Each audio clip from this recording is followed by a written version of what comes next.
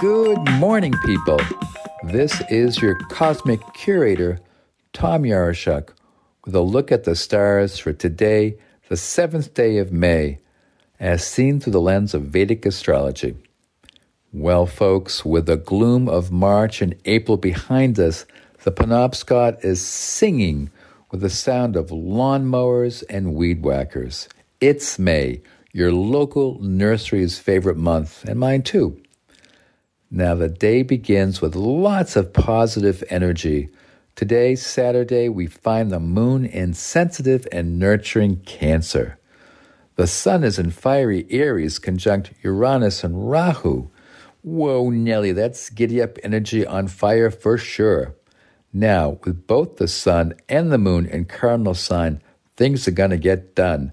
That's because a cardinal sign wants to express its energy, and with the moon and the sun both in cardinal signs, the emotions and actions will be forcing you to get out there and do something. Now, meanwhile, mental Mercury is in Taurus. That always imbues the mind with Venusian thoughts of beauty, love, art, romance, all the good stuff. There will be at least one song you can't get out of your head today, and that special someone that you just want to talk to or be with. Now, as the week progresses, get ready to experience a different kind of energy. There's a rising tide of intensity, maybe a tad messy or even unpredictable. Why is that? Well, a couple of reasons. For one thing, Mercury goes retrograde on Wednesday.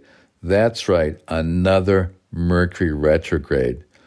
So that means communications, making connections, transactions, agreements, all that stuff need to be double-checked. Watch what you say and how you say it.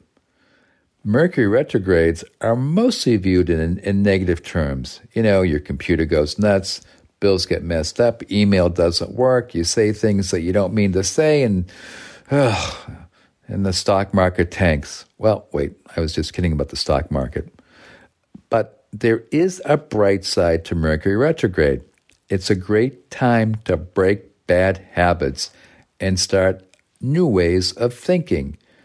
Yes, you can think about the way you think. It's a very useful skill if you want to break patterns and habits that have been getting you into trouble for a long time.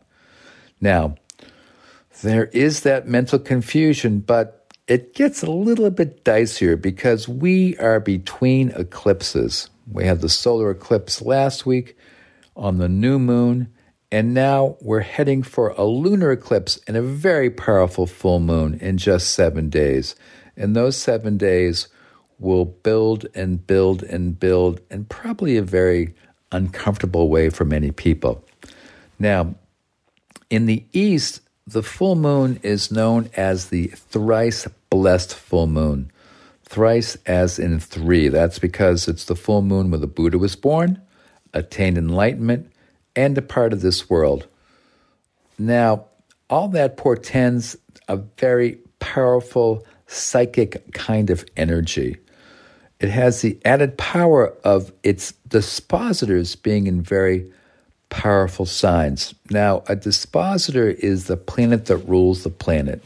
So in other words, the sun is in Aries, but its dispositor is Mars because Mars rules Aries. And Mars is in Aquarius. That's a very strong position for Mars to be in.